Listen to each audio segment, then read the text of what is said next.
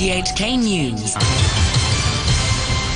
It's 1 o'clock. I'm Andrew Shirovsky. The headlines. The chief executive says she's confident Hong Kong will maintain its status as an international finance hub. COVID cases in Shanghai hit a fresh record as lockdowns and mass testing continue. And Russia pledges to reduce its military assault on 2 regions of Ukraine. Chief Executive Carrie Lam has admitted that Hong Kong may be seeing a brain drain during the pandemic, saying it may be an undisputed fact that some management executives have left the territory. Speaking during her daily COVID briefing, Mrs. Lam said she understands there are concerns as to whether or not the SAR can maintain its status as an international financial hub. But she says she believes Hong Kong will see better development in future as long as it retains its traditional strengths.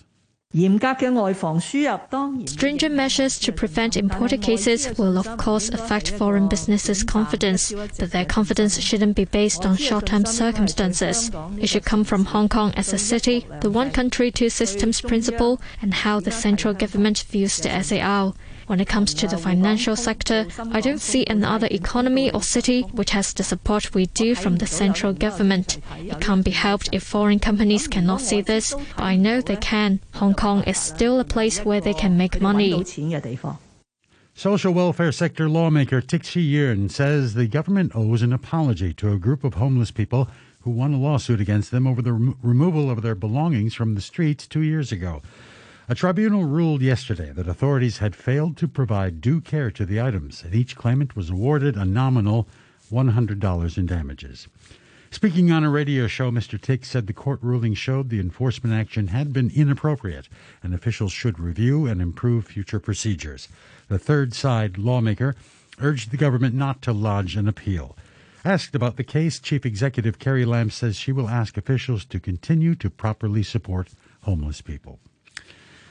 A local Chinese medicine expert says he hopes mainland specialists visiting Hong Kong can share their experience on how Chinese medicine can be used with Western medicine to treat COVID.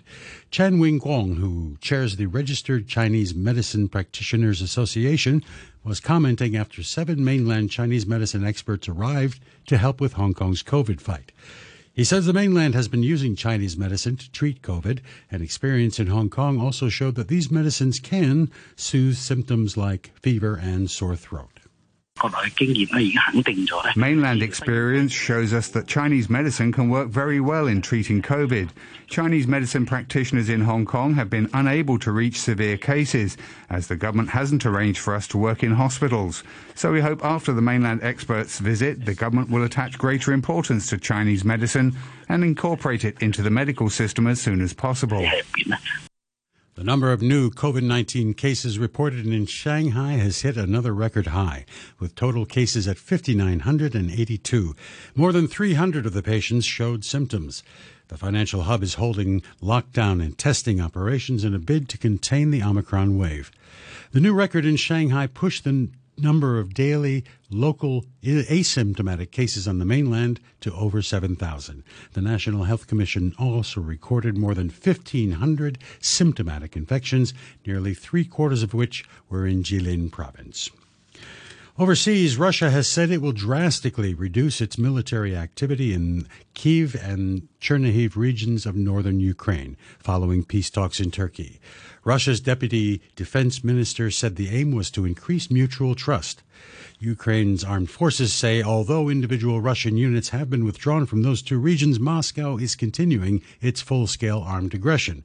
They say Russian forces are regrouping to focus on parts of eastern Ukraine. From Lviv, the BBC's Anna Foster reports. Russian forces approached Kyiv when this war started, but then stalled on the outskirts of the city after meeting fierce resistance. Many saw that as a failure of Russia's early ambitions. The Istanbul talks appear to be significant, with more concessions gained than at previous meetings held in Belarus. Even as these announcements were made, the fighting in Ukraine has continued. In the southern port city of Mykolaiv, 7 people were killed and 22 injured when a regional administration building was hit by a Russian rocket. And thousands of civilians remain trapped in Mariupol. Earlier, Ukrainian negotiators at the talks in Istanbul proposed that Ukraine adopt neutral status in return for security guarantees. The Ukrainian President Volodymyr Zelensky has hailed what he called the positive signals from the day's talks, but said those signals did not drown out the explosions of Russian shells. He said Ukraine's army would not slacken its defensive efforts. We should not lose vigilance. The situation has not become easier. The scale of the challenge has not decreased. The Russian army still has significant potential to continue attacks against our state. Some countries should not even expect that certain negotiations will affect the lifting of sanctions against the Russian Federation. The question of sanctions cannot even be raised until this war is over, until we get back what is ours and restore justice. Moscow has accused Kyiv of shelling a military camp in Russia's southwestern region of Belgorod, near the border with Ukraine. The report from the Russian news agency TASS came shortly after the governor of Belgorod said there had been explosions in the village of Krasny Oktyabr. A video posted on social media shows a large explosion. The BBC has learned that Syrian fighters are being offered $7,000 a month to fight on the front line for Russia in its war against Ukraine. One Syrian volunteer said he knew of at least 200 people who'd taken up the offer. Here's the BBC's Amir Nader. The Syrian soldier said he believed Russia was carrying out a massacre in Ukraine, but he was also helping poor Syrians who couldn't afford to eat. He had volunteered because of the money on offer. He told us people were offered contracts for $7,000 to fight. His family doesn't want him to go, but he was told that they would be paid $50,000 if he was killed. He knew of at least 200 people who had volunteered. The Ukrainian government and a leading Syrian NGO say 14 recruitment centres have been set up across Syria. At least 4 people have been killed in Israel in a shooting in the town of Bnei Barak, the third such attack in the past week. Police say the gunman was also shot dead. The police believe the gunman was a Palestinian from the occupied West Bank. Israel's Prime Minister Naftali Bennett said his country was facing a wave of murderous attacks. We are at the start of a challenging period. We've become experienced at facing terrorism since the beginning of Zionism. They didn't break us then, and they won't break us now. The secret of our existence is our solidarity and our determination to safeguard the home we have built, at any cost. Citizens of Israel, we shall prevail at this time too. President Biden has signed into law the first federal legislation making lynching a hate crime. Anyone convicted would face up to 30 years in prison. Mr. Biden called lynching a pure terror, widely used against black Americans in the South from the 1830s onwards. The bill is named after Emmett Till, a black teenager whose brutal killing galvanized the civil rights movement in the 1950s. Vice President Kamala Harris said lynching was, and always had been, a hate crime. Lynching is not a relic of the past. Racial acts of terror still occur in our nation. And when they do, we must all have the courage to name them and hold the perpetrators to account. The United Nations Children's Fund says schools in 23 countries are still fully or partially closed following the coronavirus pandemic. It estimates that almost 150 million children have missed at least half of their in-person schooling. The BBC's Branwen Jeffrey reports. In March 2020, the world's schools shut in response to the coronavirus pandemic. And 2 years later, 23 countries, home to more than 400 million school-aged children, have yet to fully reopen their classrooms. In 4 countries, Honduras, the Philippines, Solomon Islands and Vanuatu, at least 70% of schools are shut. UNICEF says some poorer children have been left with no option but to work, while girls have been vulnerable to early pregnancy and marriage. It found that only 60% of countries had a plan to recover lost learning. The town of Lismore on the east coast of Australia has been evacuated for the second time in a month after 36 hours of torrential rain. The Wilsons River breached its levee and flowed into the town's streets. 3 other towns have also been inundated, and the acting Premier of New South Wales has warned that more wet weather is on the way. South Korea says an intercontinental ballistic missile launched last week by North Korea was not the new advanced model Pyongyang claimed it was. The BBC's Will Leonardo explains. Last week, Pyongyang hailed the successful launch of its newest missile, the Hwasong-17, an ICBM said to have a range of 15,000 kilometres. Footage was released of the North Korean leader, Kim Jong-un, apparently overseeing the tests, dressed in a leather jacket and sunglasses. But analysts now say weather and light in the video didn't match up with the conditions. A few days before, a projectile had exploded in mid-air over Pyongyang, reportedly causing damage as it showered the North's capital with debris. Today, South Korean defence officials told MPs they presumed this was the Hwasong-17 and the test last week an older model.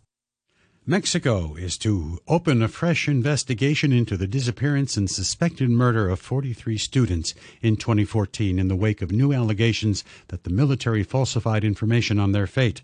A team of investigators has concluded that the student teachers who vanished in the state of Guerrero were murdered by a criminal group in collusion with local police.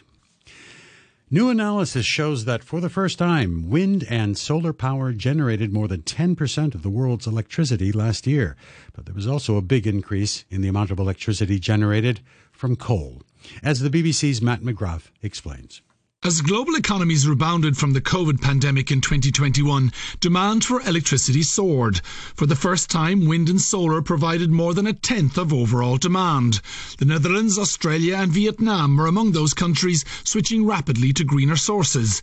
But coal also bounced back, particularly in Asian countries, as the rapidly rising price of gas made the most carbon-intensive fuel more attractive. Scientists say that to keep the rise in global temperatures under 1.5 degrees Celsius this century, wind and solar need to grow by 20% every year from now to 2030. More than $500 million of cryptocurrency has been stolen from a digital ledger used by players of the popular online game Axie Infinity. The game's makers were alerted yesterday when one user was unable to withdraw his money. The Ronin network blockchain had been targeted by hackers who appear to have got hold of private keys to withdraw digital funds. It added that most of the hacked funds were still in the thieves' wallet. It's one of the largest thefts ever of cryptocurrency. A short time ago, the Hang Seng Index was at 22,177. That's 250 points up on the previous close. Turnover stands at $79.3 billion. In currencies, a short time ago, the U.S. dollar was worth 121.72 yen. The euro was at $1.11, and the pound was worth 10 Hong Kong dollars and 25 cents.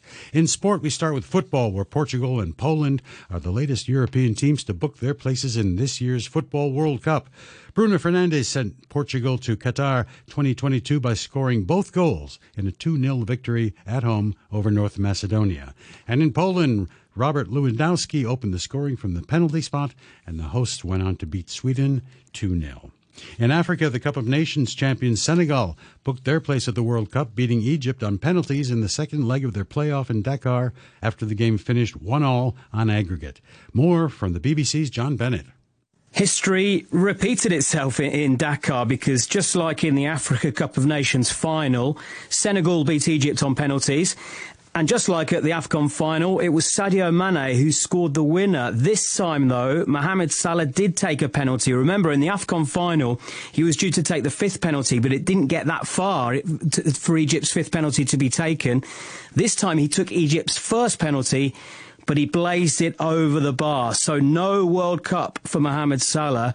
He won't be going to Qatar. He was very emotional at the end.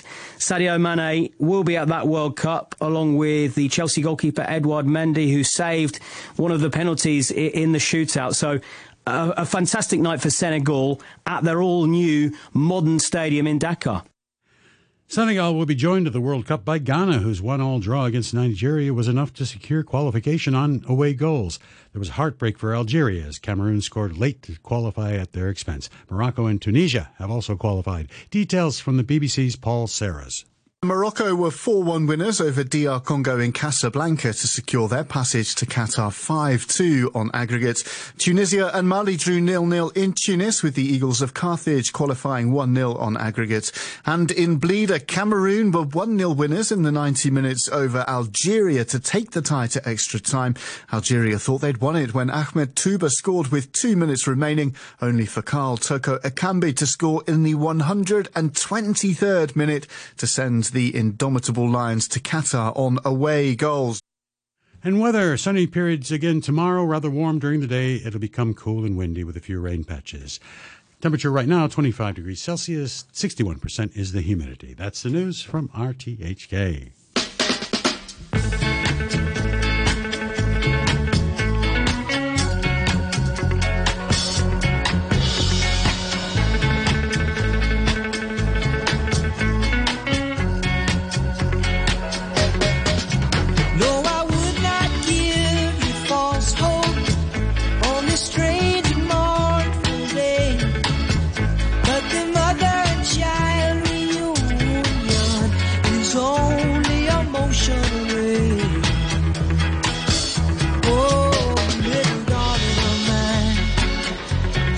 Care for the life of me.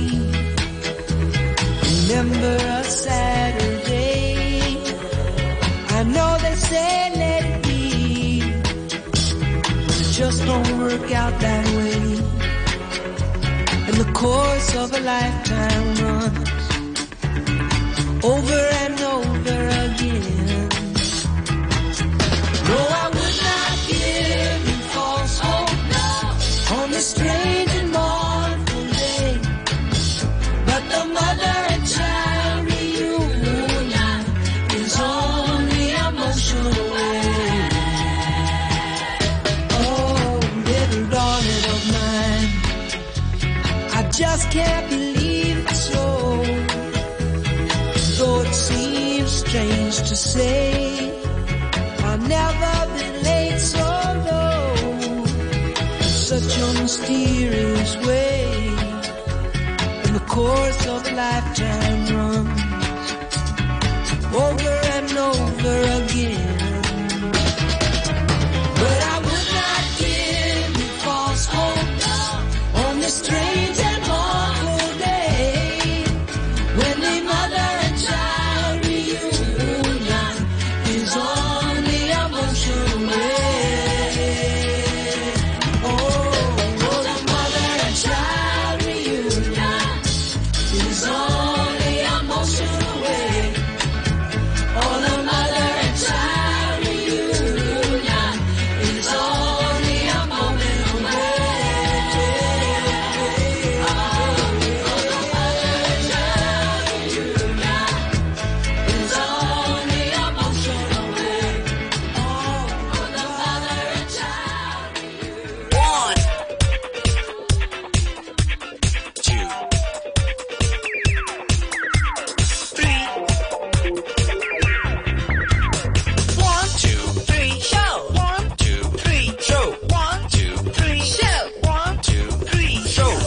Good afternoon and welcome to the 1, 2, 3 show with me, Sadia Usmani, and it's Wednesday, which means we open JJ's music box after 1:30, and today Jiang Javeri travels to Taiwan to meet the late and greatest Teresa Tang, the iconic female vocalist often referred to as the voice of Asia in Greater China and Southeast Asia and Japan. And after 2 p.m, Cruz McCalligan is here with her weekly audio column, and this week she gets plastered. Yes, her chosen subject is Band-Aids. So that is all coming up on the show between now and 3 p.m. So I hope you're going to keep me company.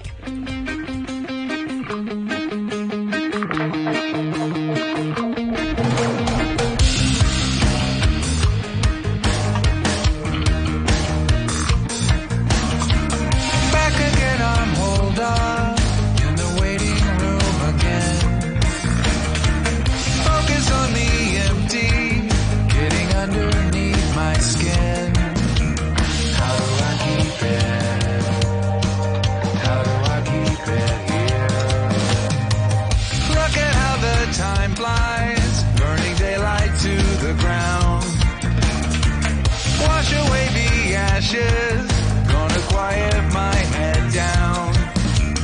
How do I keep it? How do I keep it here?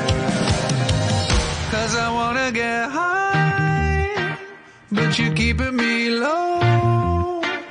I don't got time to waste, time to kill. I've had too much to